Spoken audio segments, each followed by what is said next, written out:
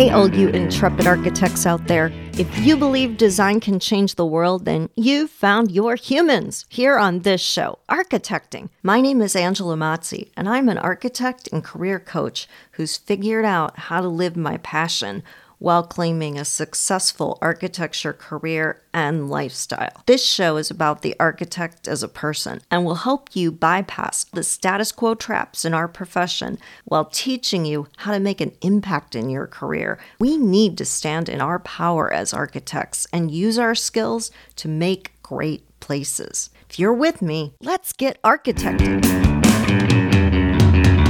It's hard to juggle everything and work 60 hours a week. It's just not sustainable. So then women are leaving the profession. So I think asking for the money up front, like we were saying earlier, and then advocating for yourself each year. You have to be your own advocate and make sure you're staying connected and plugged in.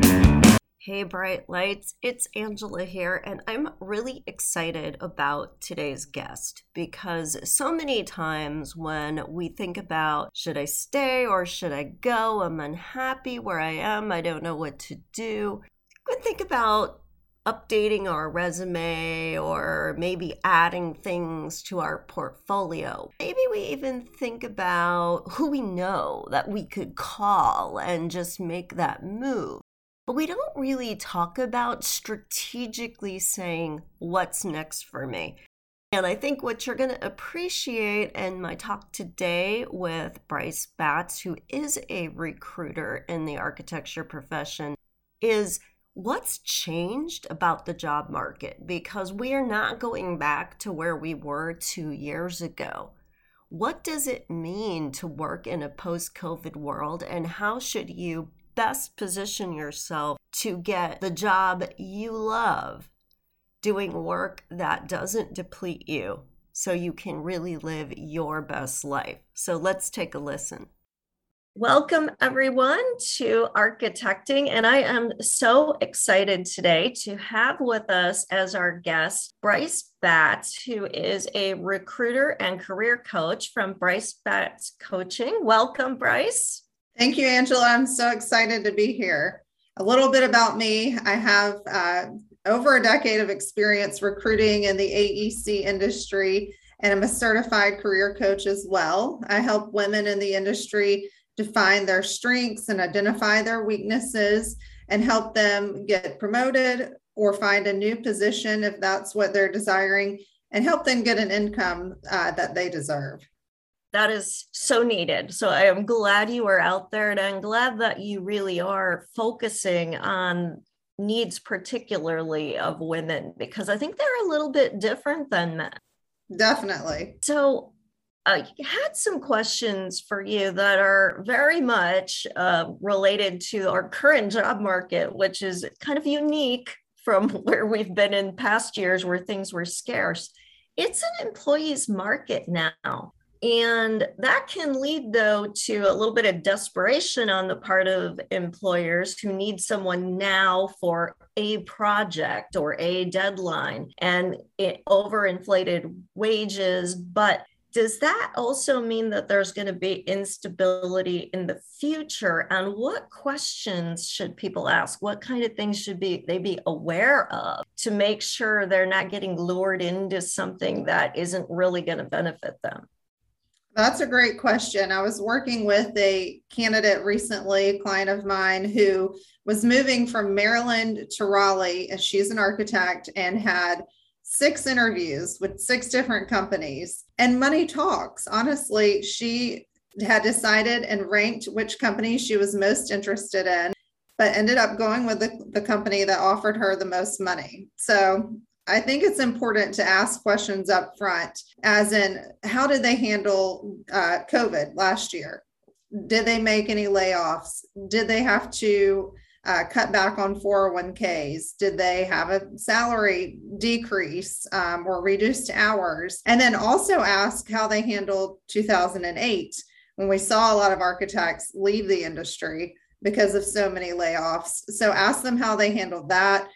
You know, you want to know what stability the firm can offer. Also think Glassdoor is really great for reading company reviews. And then just do some more digging. Are they a small, mid-size, or large firm? Are you going to be just a number? What's their backlog like?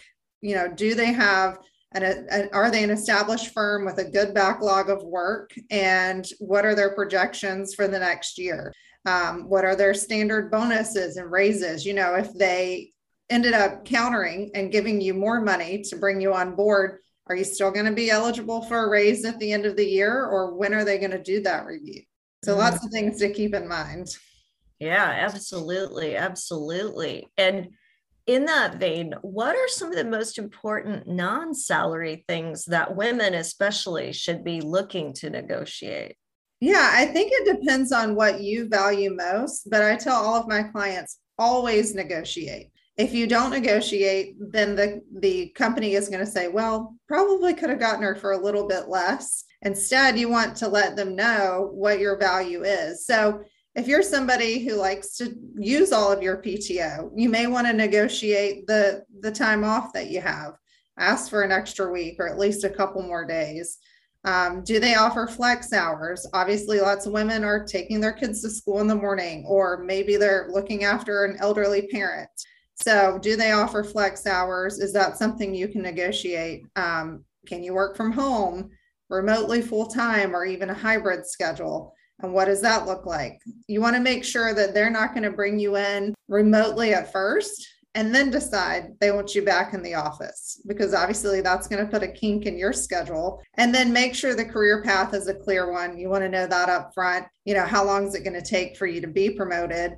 And then do they reimburse tuition or continuing education? These are all things that you can negotiate when you're taking the job. It's best to ask all those questions up front, know exactly what you're getting into, and get it all in writing.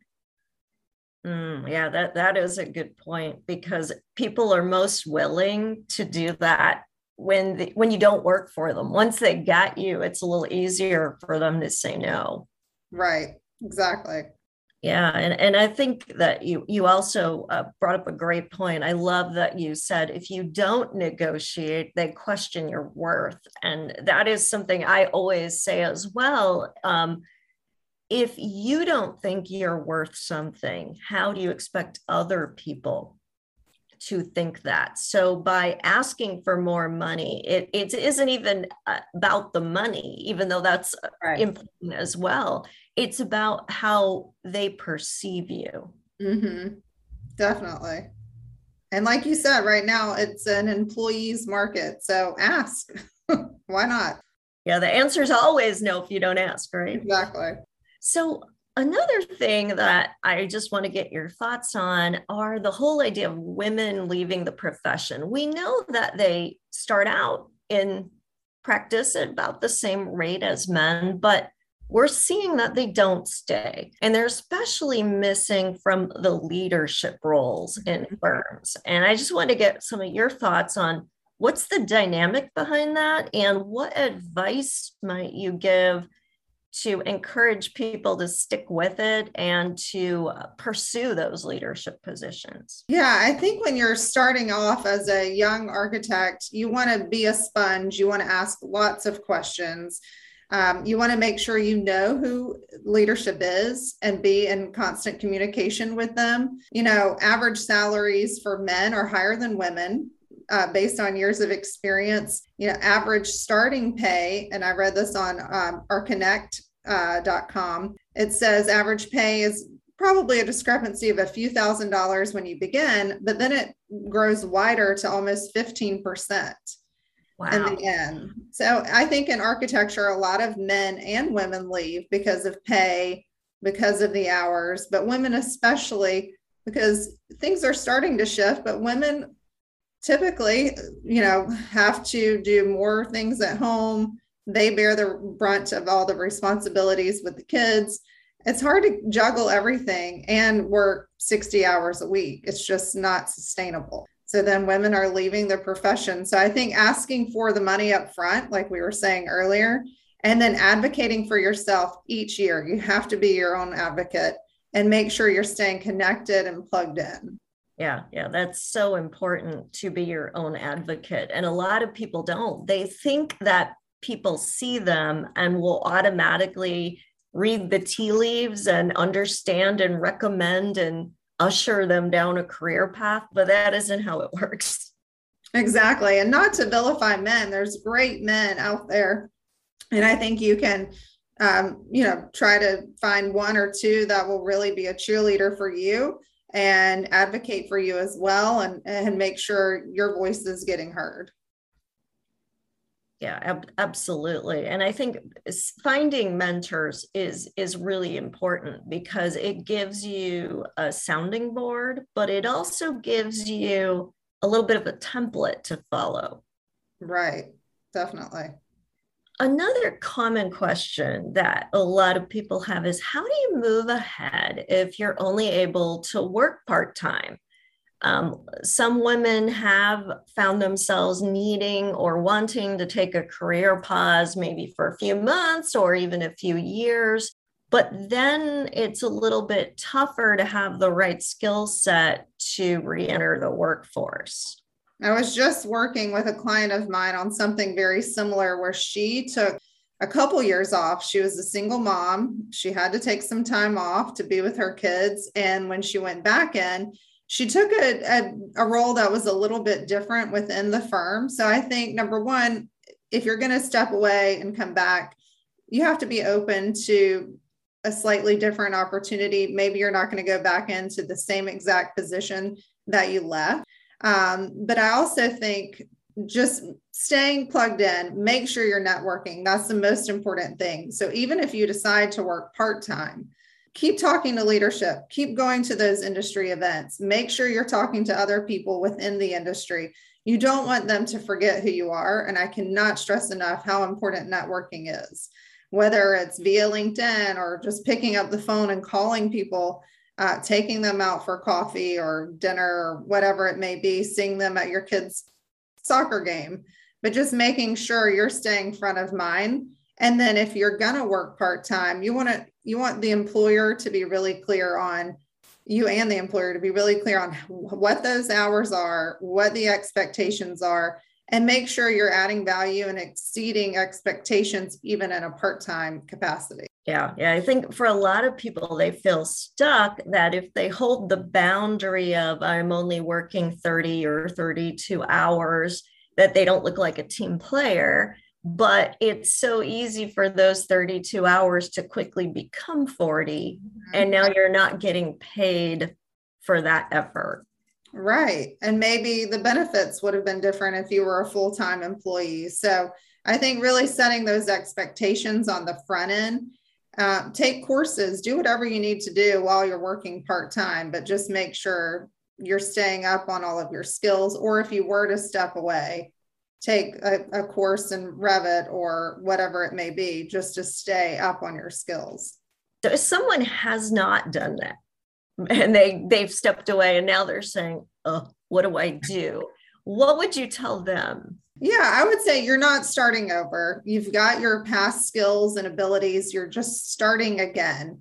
So start talking to those people, talk to the firms that you want to work for. If you can get a referral, that'd be great. Someone to, plug your name, give you a good reference and say, I know her, I know the work she's done. Maybe she hasn't been in the industry the last couple of years, but she's coming back. Someone to advocate for you again, and then show them what you can do. And again, maybe you have to take a little bit of a pay decrease, but will you have a review at the end of the year or after 90 days? Can you sit down and reevaluate, hey, if I've done a good job or if I've gotten this certification, what are my chances for a raise here or a bonus?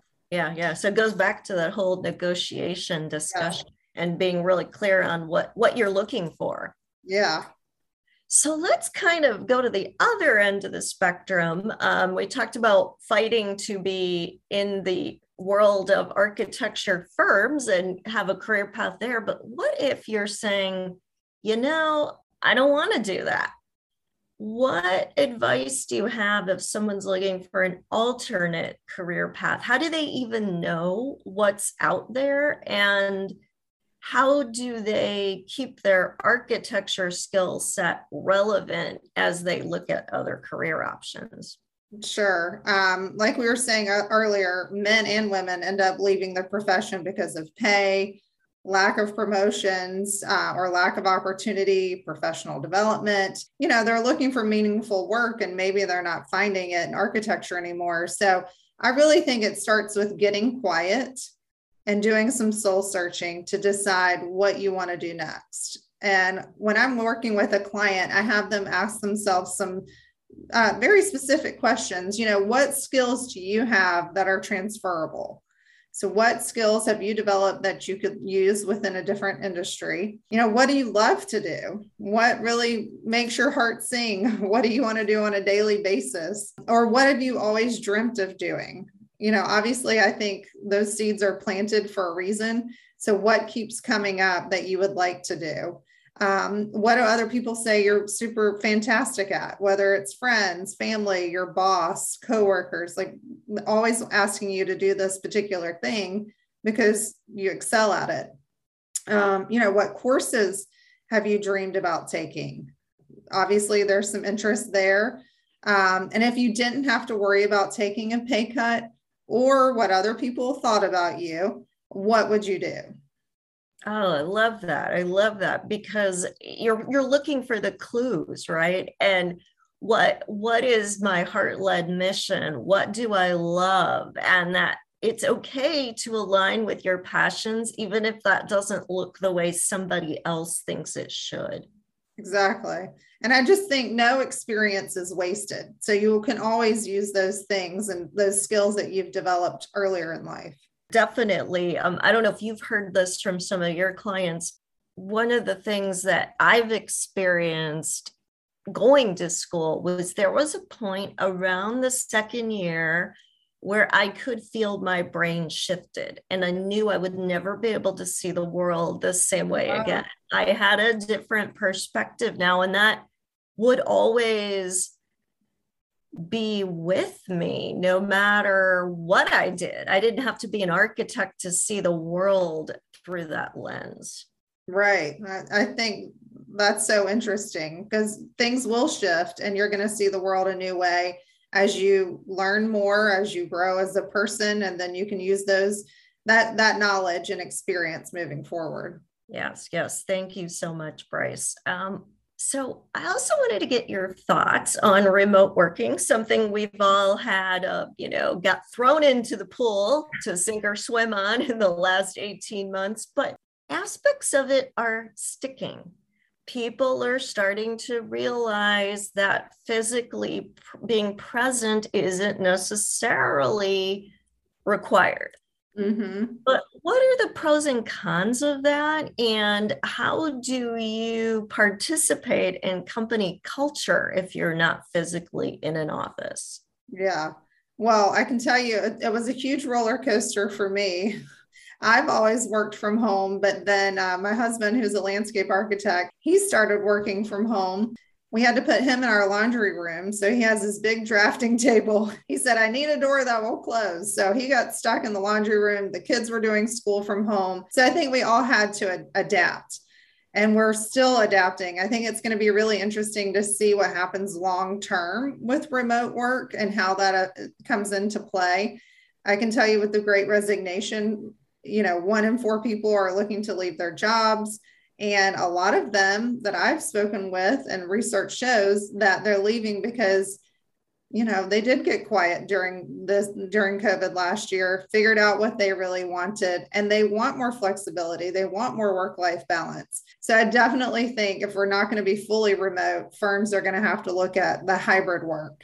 I think organizations have to adapt to this massive remote work experience and kind of reinvent their processes and touchstones so that it does align with their culture. There are challenges, as you mentioned, staying plugged in. Maybe as a leader, you pick up the phone more often and call your people who are working from home. Maybe you have virtual happy hours. So from a leadership perspective, they have to stay in touch with their employees, but the employees have to do that too. The employees need to be picking up the phone obviously you're going to see each other over Teams. Maybe they're messaging each other on Slack or whatever tool they use, but constant communication is really going to be key. Asking the right questions, staying plugged in, so you are staying visible to leadership. And then if there are in-person meetings, occasionally showing up for those, but just always asking the right questions and really staying in touch. Yeah, that is great insight. This idea that you would consciously communicate, but not necessarily only about work. Mm-hmm.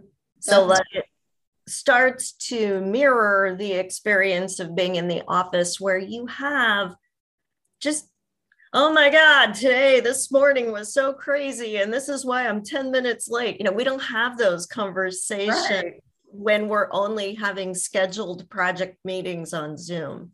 Exactly. And obviously everyone has Zoom fatigue. So thinking of other ways that you can connect as well, keeping it fun. And that's up to the organization too. They've got to be agile.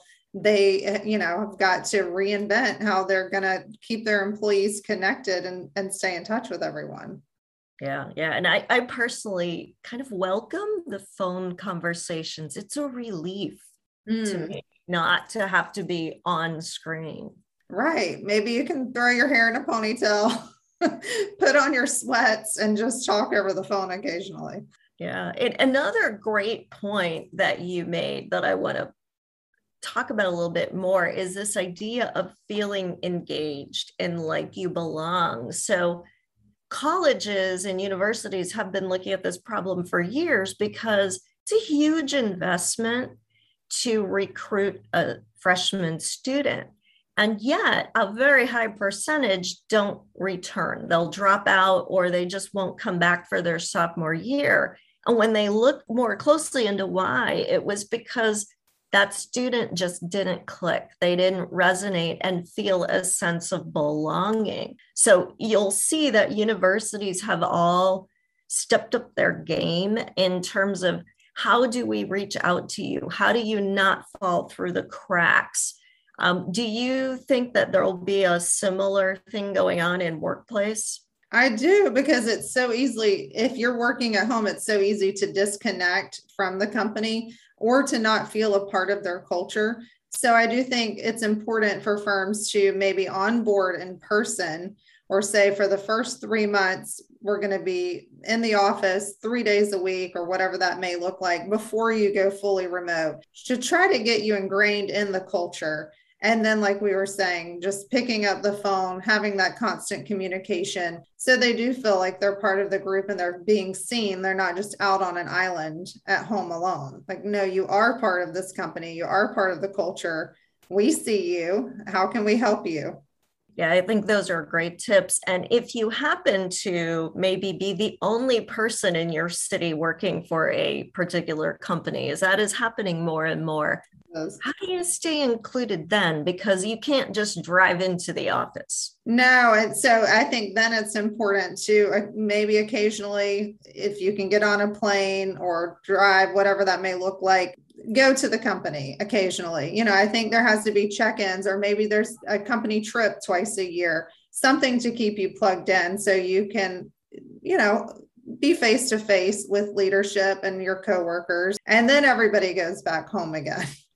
Yeah. So you've developed that bond then that makes it more meaningful then for the virtual communication. Exactly. And like you said, it doesn't always have to be from a professional aspect. Maybe it's a team building weekend that they're doing in person safely outside somewhere, or, maybe it's a company picnic where people from the region can come in for a full day, something just to keep everybody connected. And so that company culture can really penetrate the entire company, whether they're remote or not.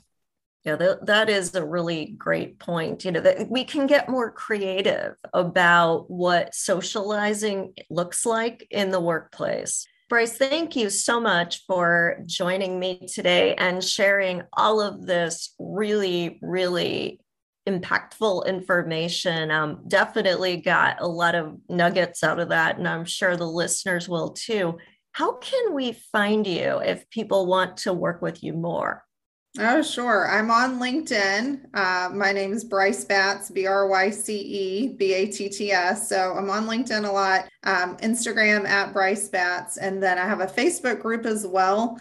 Again, if you look up my name, you'll find me, Bryce Batts Coaching. And I like to share lots of tidbits in the group about interviewing, working on your resume, job searching in general. But this has been super fun. I feel like we could talk a couple more hours about this. Definitely, definitely. And everyone in the audience, if you found this helpful, I know I did, please show your appreciation for Bryce. Take a screenshot from any of the podcast cover or from any of the promo that we share on social media and tag Bryce.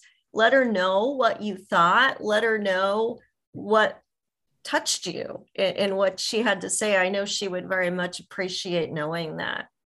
I would love that. And I'd love to connect online as well. All right, great. Well, thank you again for being here. And just so the listeners know, Bryce and I are working on a workshop that we're kind of excited about. So stay tuned for that. And it is going to be all about this idea of working on your own terms. So we're really excited to put that together and offer that to all of you. So stay tuned. Yes, to be continued. All right. Take care, everyone. Thank you.